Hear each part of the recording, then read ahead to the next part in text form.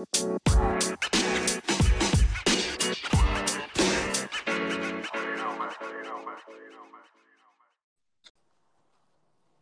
friends, welcome back to another episode of Smoke Signals. I'm Justin Latta, and I'm joined by John Fanta. We had a three-headed monster last week for the podcast because it was major news on the Plesac and Clevenger situation, and we've seen some resolution to that. So, John, I think we were both very, I don't want to say emotional, but we were both very charged on the subject last week, and I feel like this week we have a much more positive tone to go off of. Well, when you outscore your opponents 35-15 over the last 6 games, it's going to change the tone of the team, and it feels like a switch has been flipped by the Cleveland Indians. And in this 2020 season, Justin, when the schedule came out in early July, there was a stretch of games that you looked at and you said, oh, they got to cash in on that stretch. 3 against the Tigers in Detroit, 3 against the Pirates at PNC, and now 3 against the Tigers this weekend back at Progressive Field. A 9-game stretch of games against teams that are in total rebuild mode. And the Indians, if they were going to be a playoff team, they needed to go 7-2 or 8-1, in my mind, to make this stretch a fulfilling one. And they're right on the cusp of doing that, if not better. So this has been a very good stretch of baseball. Are there still concerns about this team offensively?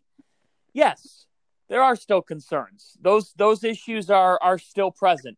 But you know what?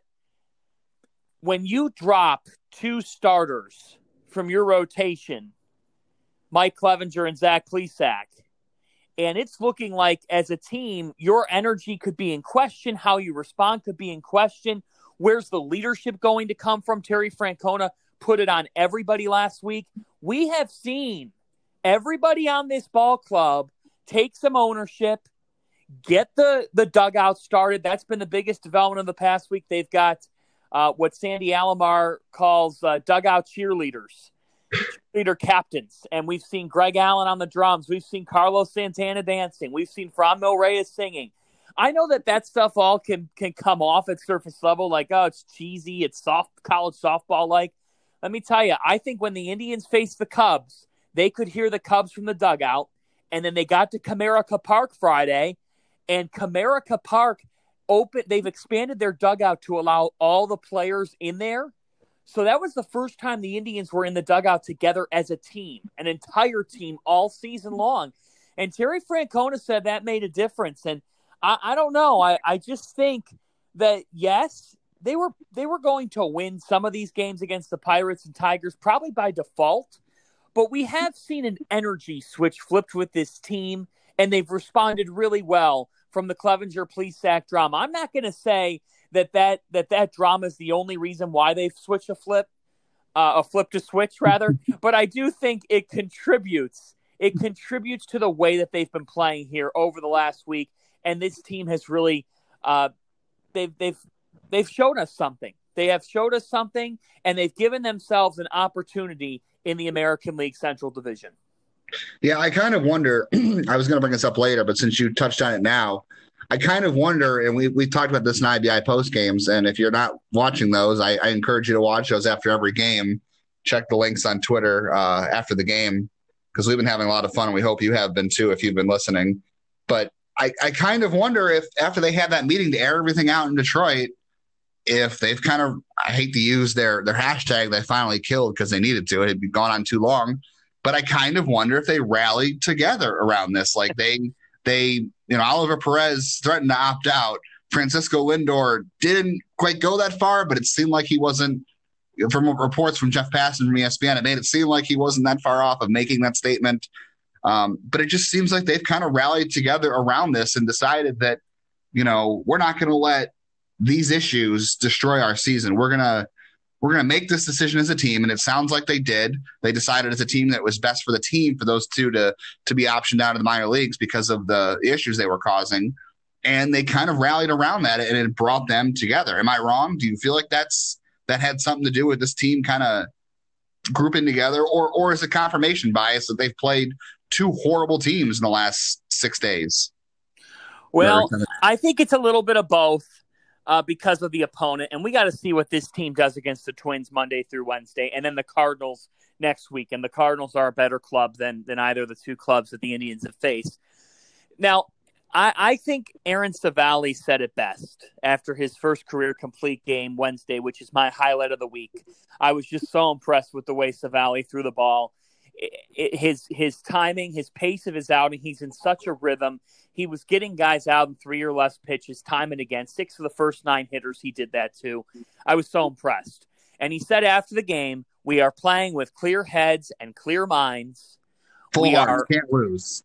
We are grown men playing a little kid's game. And he just, Aaron Savali is not a guy that would make a statement that's a little bit more colorful. He's robotic. He gets compared to Kluber as a result. So I thought that was a fascinating quote from Savali to say, we've got a clear head. We're going out there right now, and we're just being ourselves. And he said it's a lot of fun to be in that dugout right now. And I think between him and then Sandy Alomar even said after these 6 games, I said, what's been the difference in the team's energy in the last 6 games? And he just said, a total difference. So I'll tell you what, I think part of it, look, sometimes you play an opponent and just you start to see the ball go over the fence. You start to get some good swings on the ball. The Tigers pitching certainly could help with that. But I also think this team does have a changed energy because, Justin, early in the season, it didn't matter which pitcher the Indians were facing. The Royals had some young arms that were making the Indians look silly. And Minnesota totally shut down the Tribe. And Minnesota's pitching staff is good. The Indians were making them look outstanding. I would say solid, actually. I don't know if I call it a really good pitching staff. I'd say solid. But I was thinking about the whole complexion of this season, and it wasn't looking in a good place a week ago. And now you've given yourselves an opportunity. You've responded from everything. And this ball club, the one constant here, Justin, no matter what your energy is, if you get good starting pitching, you're going to be able to stay in a lot of games.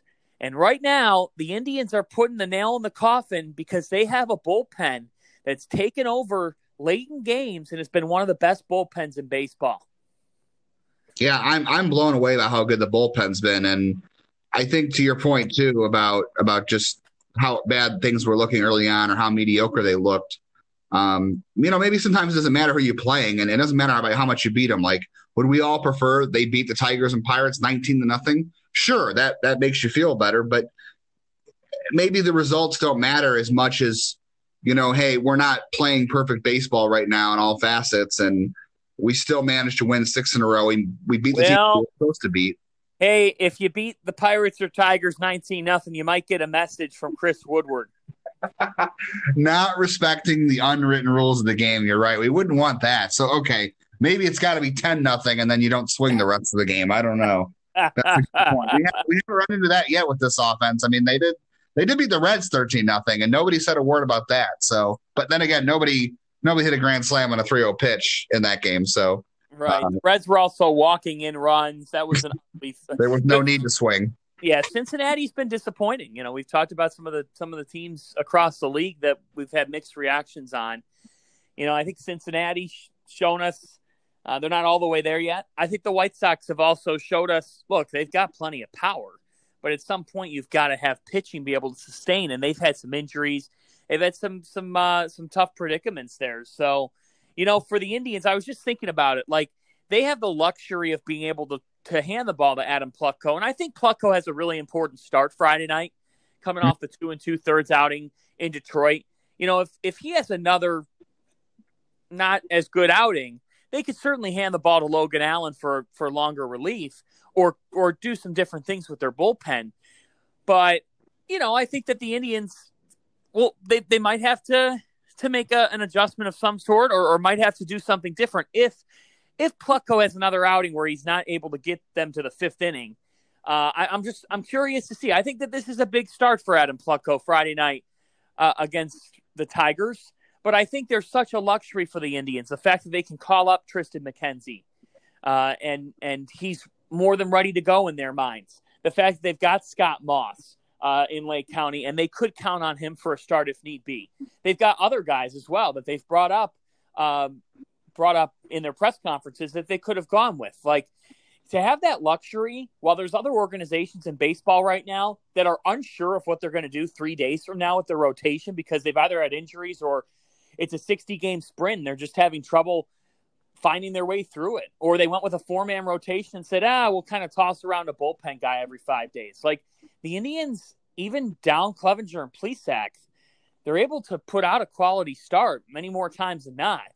And I just think it's downright scary right now that the Indians, for the time being in their rotation, the way it's lined up, you're going from Aaron Savali to Shane Bieber. I mean, are you kidding me? That's as tough of a duo in the game right now.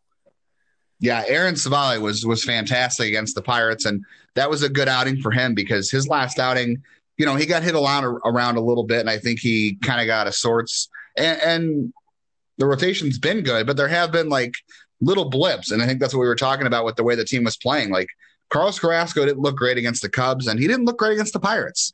Adam Plutko has had better starts, but he was short in his last two, and the bullpen covered for both of them, which is huge. So you said this is an important start for Plutko because he's got to get past the third inning in this start. Not only, the bullpen's been given kind of a break thanks to Aaron Savali, but he, for him to, I don't want to say stay in the rotation because he probably will be, but no. But here's the other thing. We are also putting a lot on the rotation because the offense is still in an uncertain place. Jose Ramirez and Francisco Lindor still have not really come out of it. Like, they show us in flashes, but Ramirez is all of a sudden mired in an 0 for 14 slump. Lindor is a little bit all over the place. He had a hard hit ball against the Pirates in the series finale. He did have another hit in that game, but I don't know. I just don't know where those two guys are. When they're both on, it seems like everybody else gets going. The one encouraging sign is Domingo Santana is showing us a little bit something. He's had a couple of hard hit balls. He had that bases clearing double in Pittsburgh. Maybe that's a starter for him. And there's no doubt Franmil Reyes is in a better place here. But like, have they answered the bell fully on the bottom of the order? No. This week wasn't as ringing of an endorsement in the bottom 4 hitters in the order. And Tyler Naquin's put some better swings on the ball, which is good, but they expected him to do that. So I think, again, like, we don't know what we're going to get from this offense. You just don't know what you're going to get from the bats night in and night out. So then that does put pressure on your starting pitching. I just think it says a lot about a bunch of young arms. Not that the Indians didn't think that they would handle it, but that they have handled it and that they are 16-9. The Indians are averaging less than 4 runs a game, and they're 16-9. I don't care who you're playing. That's pretty remarkable. Pretty remarkable that they're in this spot and that they're nearing the halfway point. They're down 2 starting pitchers, but they've still just kept on winning and kept on churning out victories. And they have the best ace in the sport in Shane Bieber. A couple thoughts on Bieber, Justin, and then I want to get your thoughts on him. But we have to go over some of these numbers. These aren't nerd baseball numbers. These are historic numbers. Think about this. Shane Bieber, not that we're against nerd baseball numbers. We like it, but I'm just saying. To the casual sports fan who's like, I don't want to hear about numbers. Listen to this. Shane Bieber has put up 10 or more strikeouts a total of 11 times in his career, which is now 60 games. The only other Indians pitchers with 10 or more double-digit strikeout games in their first 60 games of their career, Herb Score with 17, Bob Feller with 12. It gets better. According to stats, Shane Bieber has struck out 10 or more hitters without allowing a run in 4 of his 6 starts this season. Only 2 other pitchers have accomplished this feat 4 times in 6 starts since 1900. In the last 120 years, only 2 other pitchers have accomplished the feat of 4 times with 10 or more strikeouts and no runs given up in 6 starts. Not just to start the season, anytime. Nolan Ryan in 1978 and Chris Sale in 2018. And Shane Bieber has 65 strikeouts through the first 6 starts of his season. That is the 4th most by a pitcher since this stat was getting tracked in 1893. It's behind only Pedro Martinez and Nolan Ryan. He's tied with Curt Schilling. This is unbelievable. Unbelievable. I mean, there's really not a whole lot more you can say. I mean, unfortunately, it deserves more airplay and more words because it is unbelievable. He is fascinating. I know I'm going to say Mandy Bell and Sarah Langs, MLB.com, had a good article the other day about just how he's done it and how good he's been. And it's because he's been able to increase the drop on his curveball. His curveball's better. He's added the cutter.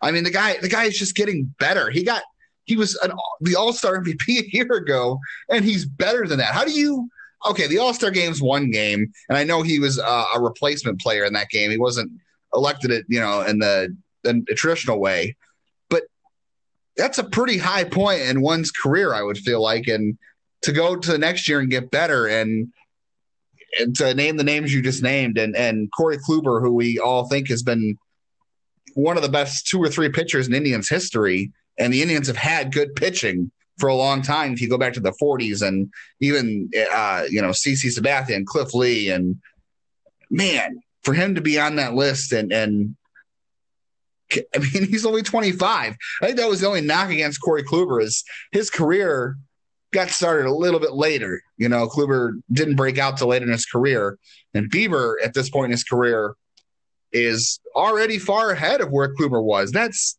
mind-blowing to me to think that the Indians moved on from Corey Kluber and, how good he was and how important he was to this team and how important the precedent he set here has been, especially for Shane Bieber. But to think that Shane Bieber might even be better, that is absolutely unbelievable to me. And I'm going to let you follow up on that. But while you're doing that, I'm going to look because I saw this yesterday on Baseball America. The scouting report from 2016 on him was mind-blowing compared to where he is now. Well, everything he's doing is mind-blowing. And you are looking at a situation where the Indians could rack up a 5th American League Cy Young Award win in the last 13 years. That's unfreaking believable. I think and coming into the year, people thought Clevenger could contend for that too, even. Absolutely, they did. And things obviously haven't gone in the same direction. But I actually think I saw more people predicting Clevenger to contend than Bieber.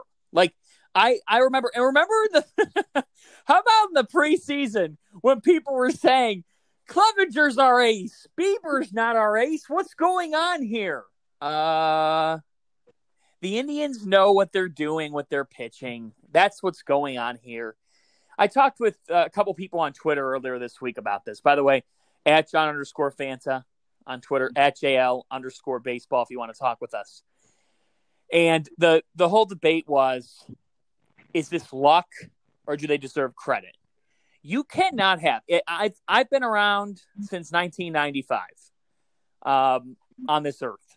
Justin, as long as I can remember, which starts around 2000, 2001, I can tell you as an Indians fan and follower of this team and now covering the team that I can always remember going down to the ball game or watching the game on TV, and at least I almost 80%, if not 90%, and I don't think this is normal for every fan, every baseball fan of another team, that I've sat down and have said to myself I can say from the age of 8 years old, the Indians got a chance tonight, We've got an okay pitcher on the mound, or we've got a great pitcher on the mound. Like, I've never sat there and said, God, this pitching is just, it's not good. This pitching staff is horrible.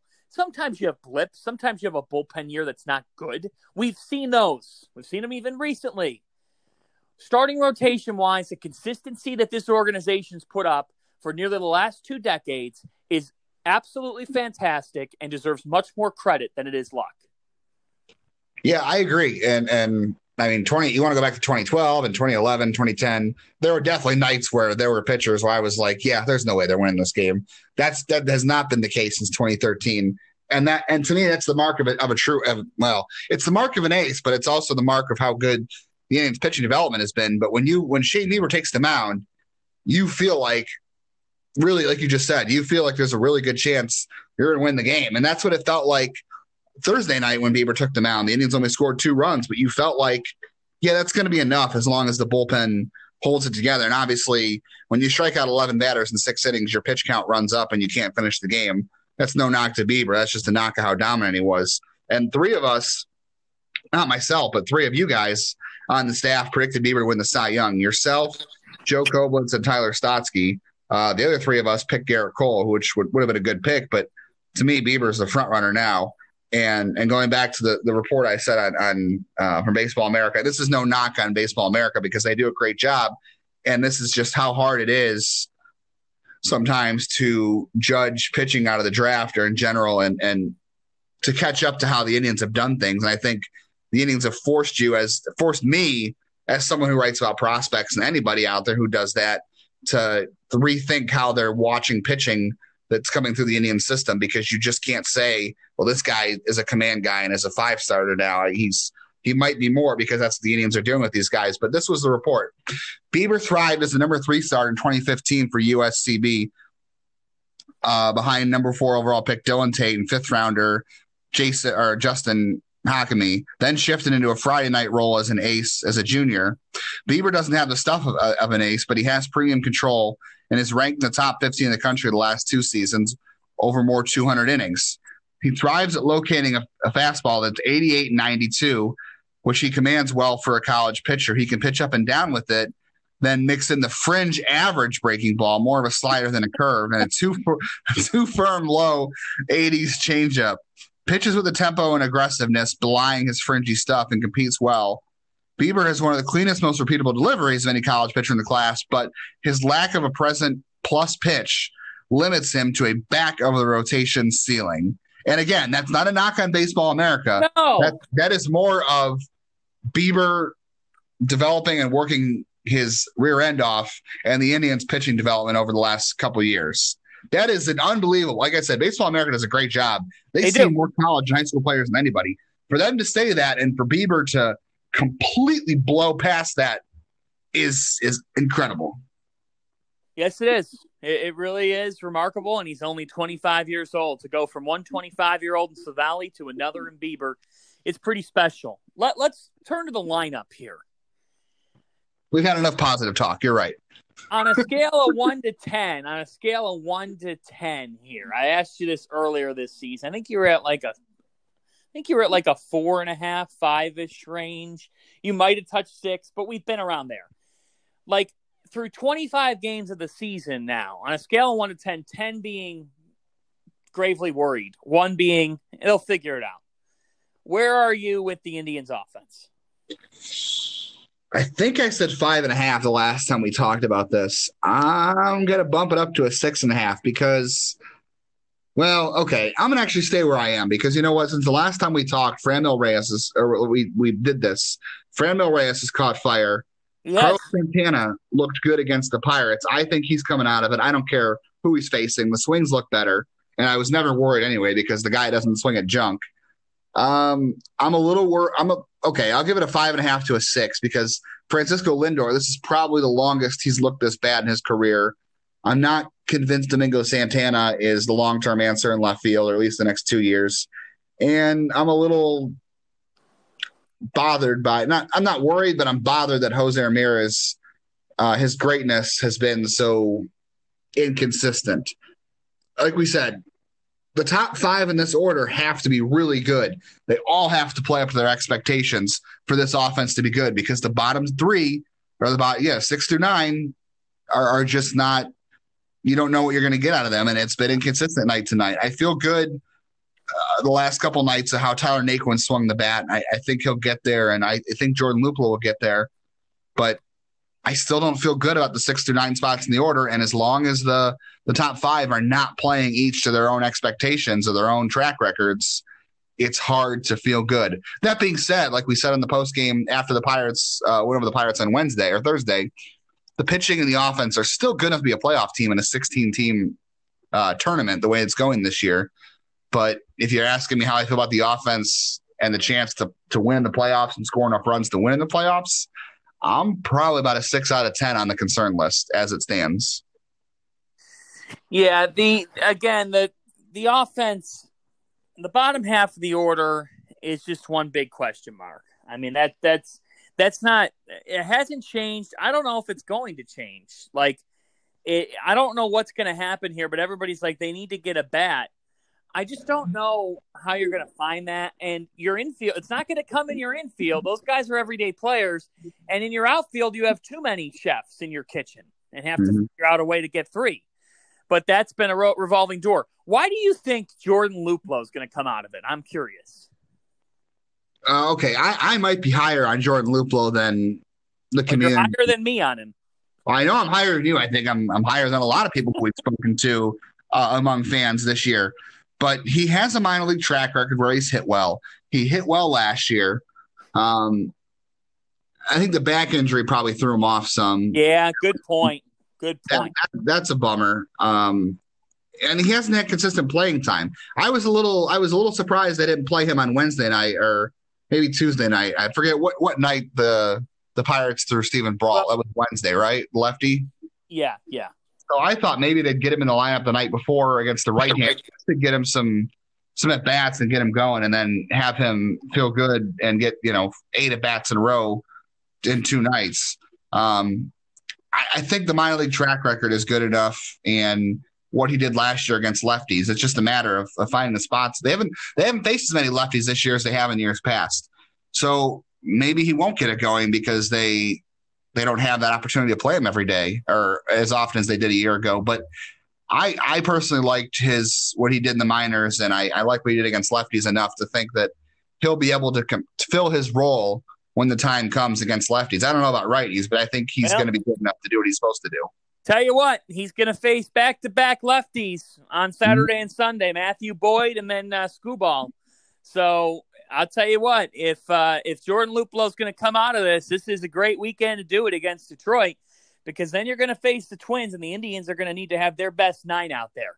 So they need to hope that Luplow gets it going. I think one, like, this is the scenario I keep playing out in my head. So Delino DeShields, I've liked a good amount of what I've seen. I think a lot of people would say the same. He adds something to this team, and in center field has been reliable. Naquin and right, left field still a mystery. I will say this: the swings that I've seen Tyler Naquin put on the ball have been a lot better than the rest of the outfielders.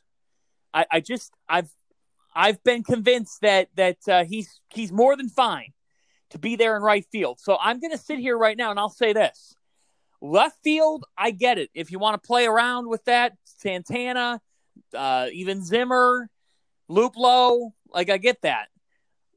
Naquin coming off the 3-hit performance in Pittsburgh, what's been said is, well, we've got to find combinations any way we can. We're just waiting for somebody to break out. Like, I don't care that there's back-to-back lefties going Saturday and Sunday.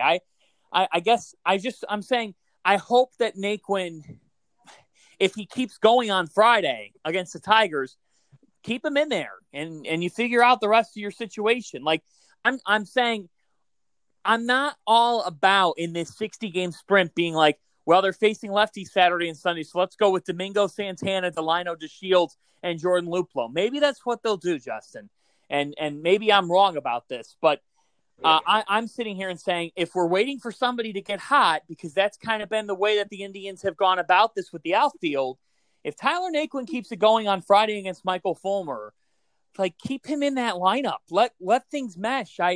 I'm not saying the Indians will or won't do it. Am I making sense here with my philosophy or no? I do agree with you. Track record, okay, not a long track record because it was just last year, but the platoon of Naquin and Luplow was fantastic a year ago. It was equivalent to JD Martinez and Michael Brantley's production a year ago. Wow. That platoon worked last year, and I think they want to stick with it.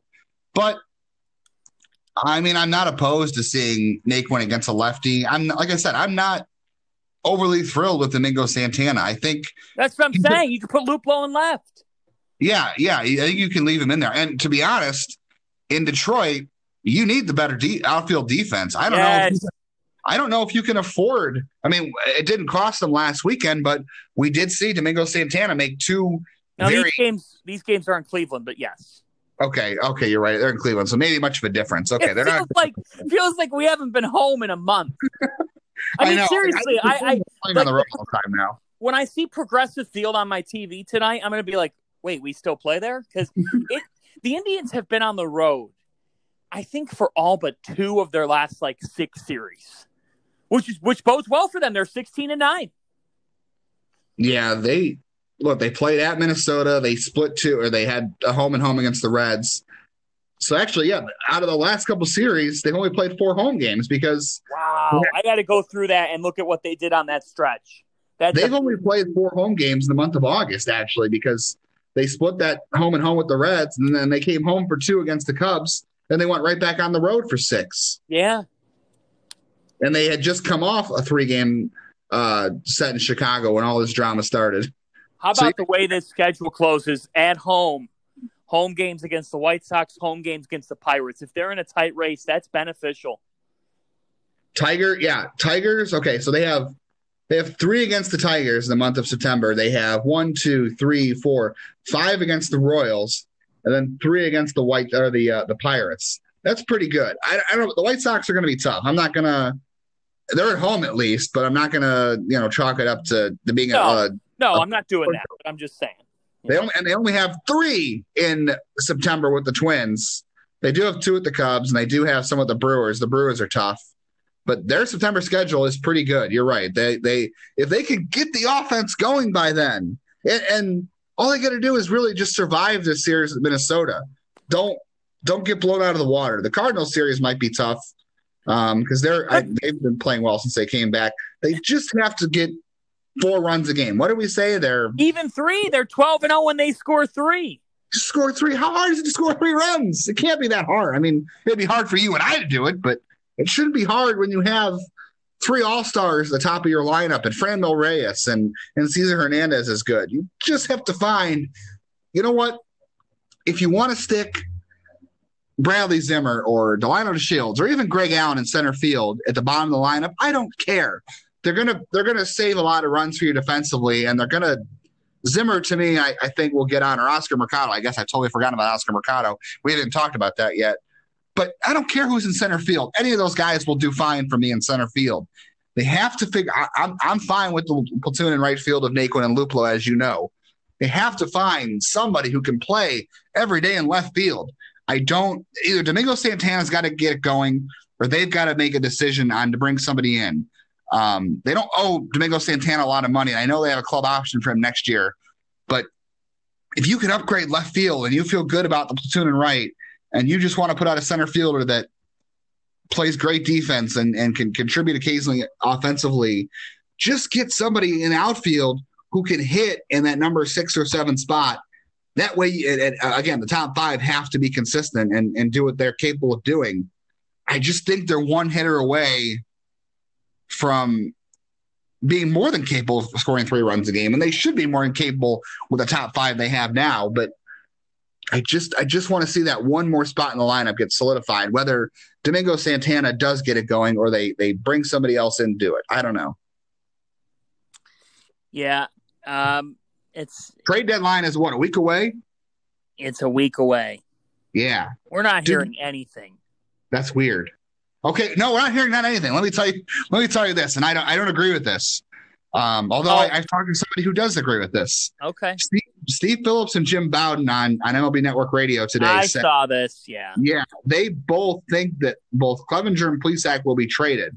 Now, I think Clevenger will get traded. I think there's a chance, although I've lowered my percentages of that.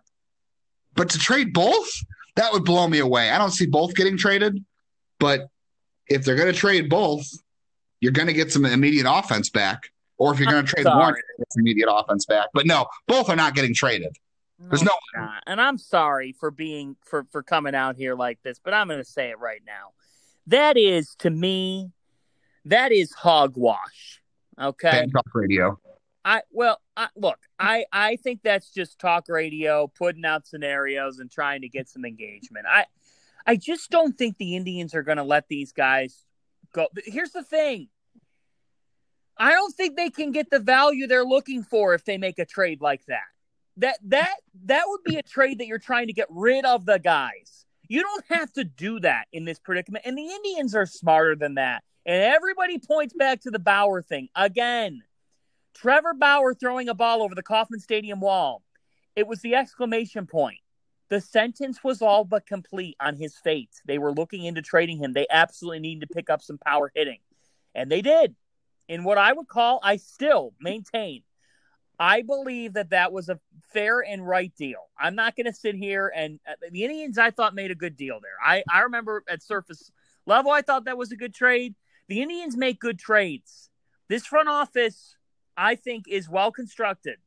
So I'm not going to sit here. I just don't think that they're going to trade Plesac or Clevenger. We had Mandy Bell on earlier this week, the MLB.com Tri-Beat reporter. She said the same. And she's as dialed in as anybody. So maybe that'll change. I just don't gather that the Indians are going to do that. Now, you might say, but John, they don't have a bat. They need a bigger bat. I don't know if you're getting that in this shortened season. And if you are, you're getting a rental and you're getting him for 30 games. And then you're going to end up probably losing the deal because it means you're giving up a great pitcher of the future for somebody like that. Correct? Right. Yeah. You're not trading. Well, okay. You're not trading Clevenger or Plesac for a rental. No. And you're right. It's going to be hard to get the value, and it's even hard to do it in 2020. And if you read Zach Meisel, The Athletic, he pointed this out. The Indians thought before they traded Trevor Bauer to the Reds in late July last year, they thought they had a deal with the Reds done a month early, or it took a month to complete the deal.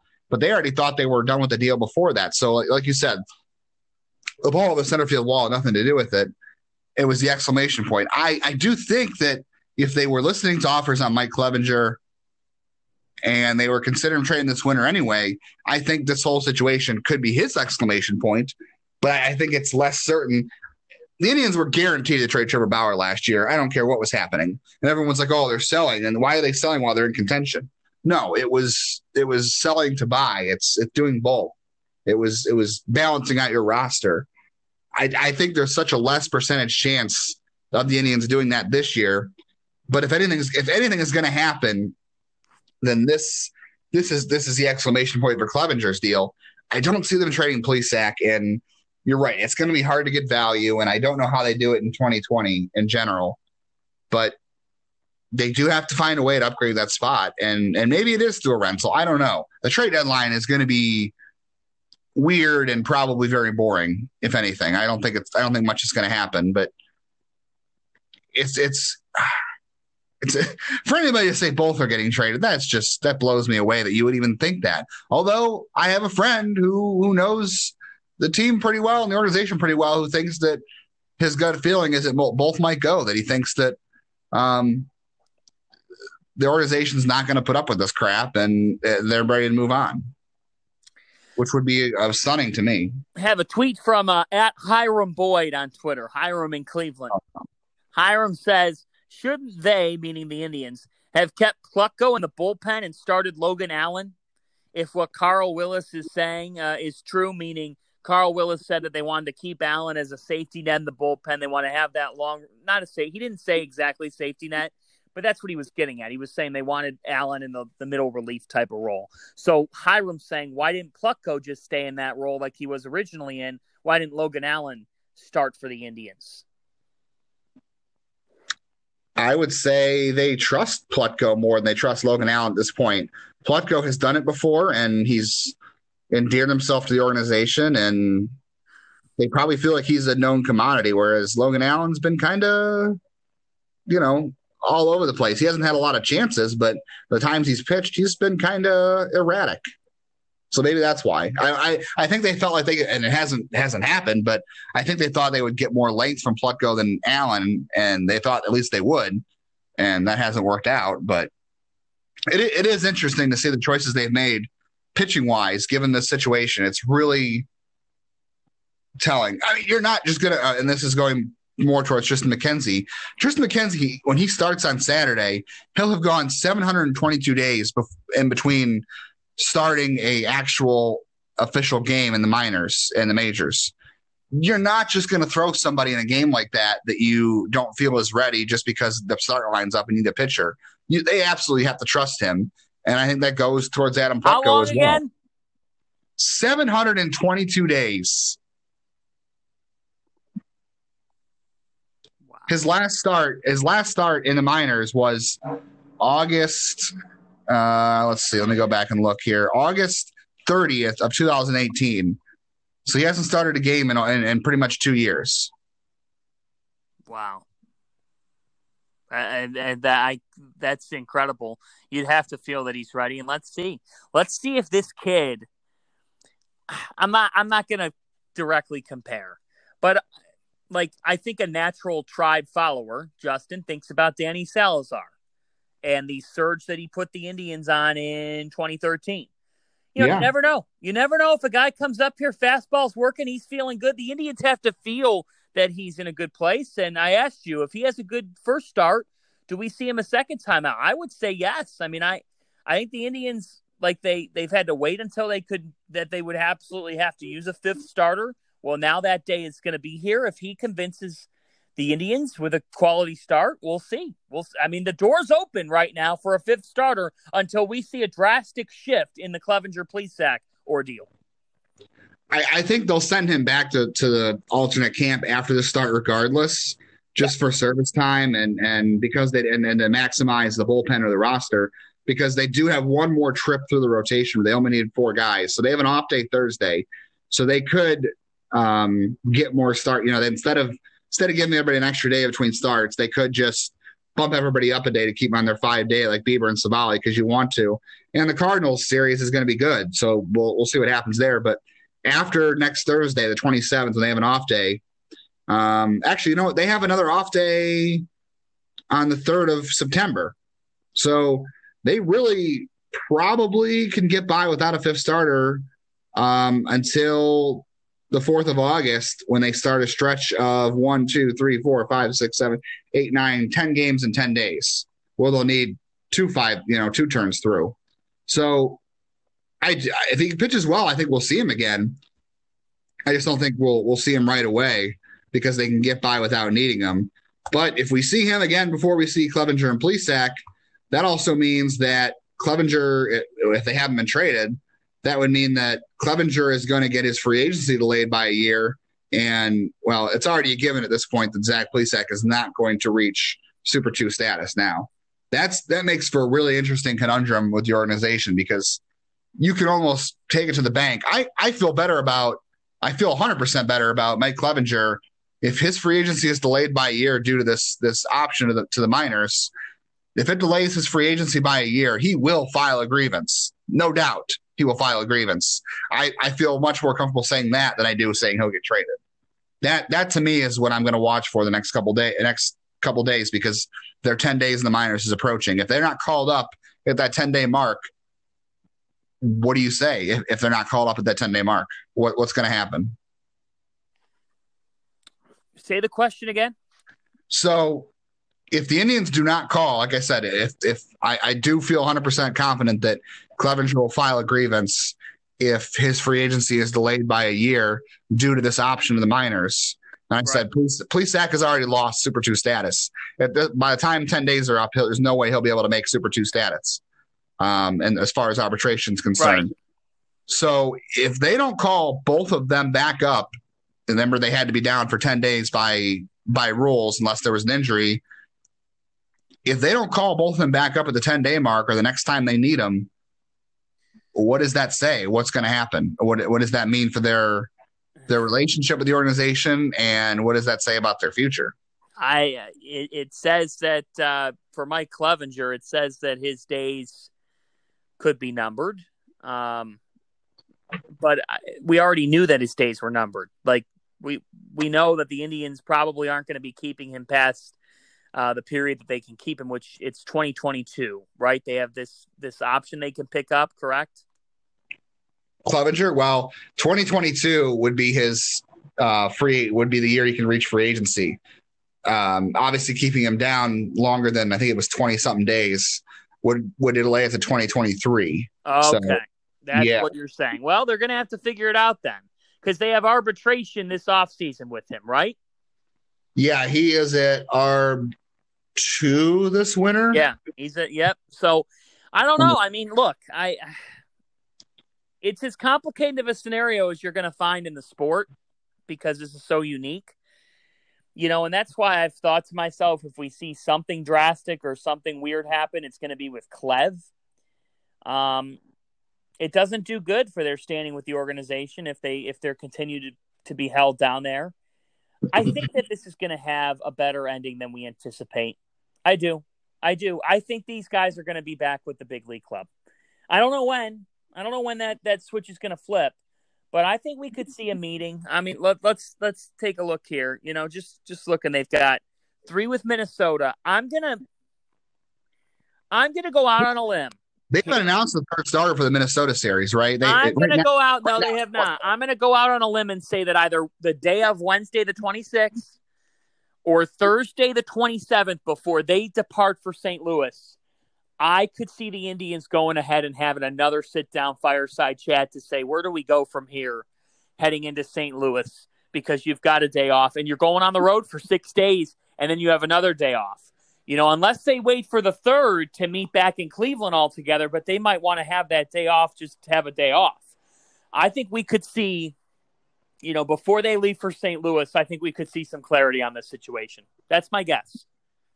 I do agree with you. I really wonder, you said this is an important start for Plutko, but I do wonder if he'll be the guy that pitches on Wednesday, because all along, and they have to say this because otherwise they're going to get in trouble and fined if they – and it's going to help Mike Clevenger's grievance, which I think he might file regardless, to be honest. They said that sending those 2 players down was the best for the team. And he doesn't have to say anything more than that because that's all he's saying.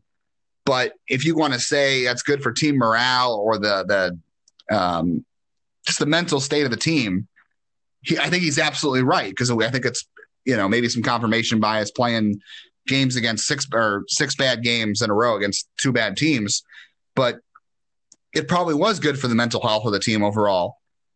But to say that throwing Adam Plutko Wednesday against the Twins ahead of Plesac or Clevenger makes you a better team on the field is wrong. I don't care how you want to frame it. It's not right. Adam Plutko is not a better pitcher than Plesac or Clevenger. You have to put your pitcher in that game. They themselves have said you can't do what's right just because it's convenient. That's been a direct quote. No, you're right. But if you're saying, if we're trying to field the best team to win, and Chris Anthony did say, or maybe it was Mike Chernoff did say, we felt that this move is what made us better as a ball club. We're doing what's best for us as a ball club. And he has to say that. But is anybody going to believe him? And I know, like you said, they can't always do what's right. They can't always, do what's right when it's convenient for you. But I don't think anybody can say or anybody can believe them wholeheartedly that they're a better team for Adam Plutko pitching against the Twins on the 26th of August than they are either Mike Clevenger or Zach Plesac. Yeah, I'm not disagreeing with you. I just so you're right. Know. I think that's to me that's saying you're right. This is going to come to a head. I do. That day or the day after. You're right. Yeah, we'll see. We'll see what happens. It's a fascinating predicament. You look ahead for this team this weekend.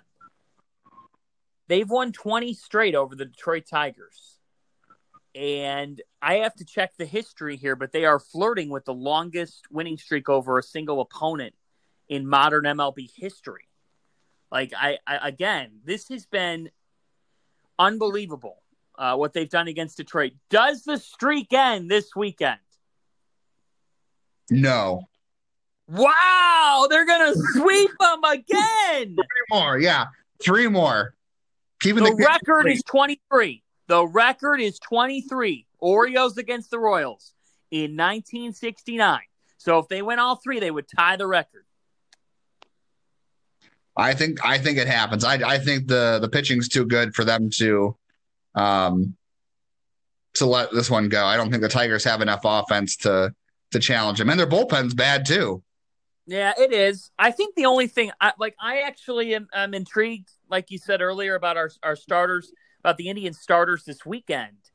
I think Carrasco Sunday. I know Screwball's on the other side, but that is a big start for Cookie too, because he's been really upset with his lack of command recently. Yeah, he definitely needs to reel it in. And Roberto Perez did catch him on Tuesday, so I don't know. Maybe I think they'll find a way to get him out of the rut. With Perez being back and how good this organization is with pitching, I think they'll get him to reel it back in. The Tigers should be a perfect elixir. Is that how you say that? I never used that word right.